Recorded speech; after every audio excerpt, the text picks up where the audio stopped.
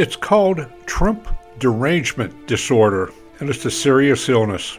Sponsored by the Kaler Group Wealth Management in Lynchburg, Virginia. Last week, prosecutor Jack Smith said Trump proved his guilt when he said he sympathized with the prisoners of January 6th. What Jack Smith said just doesn't make sense. In fact, it almost proves insanity. Who wouldn't sympathize with people who have been thrown in prison, many with no trials? Now we're learning that 200 FBI plants were among the people there, inciting rioting and violence. And Judge Engeron wanting Trump to lose his business because he overvalued his business for a loan. A victimless crime.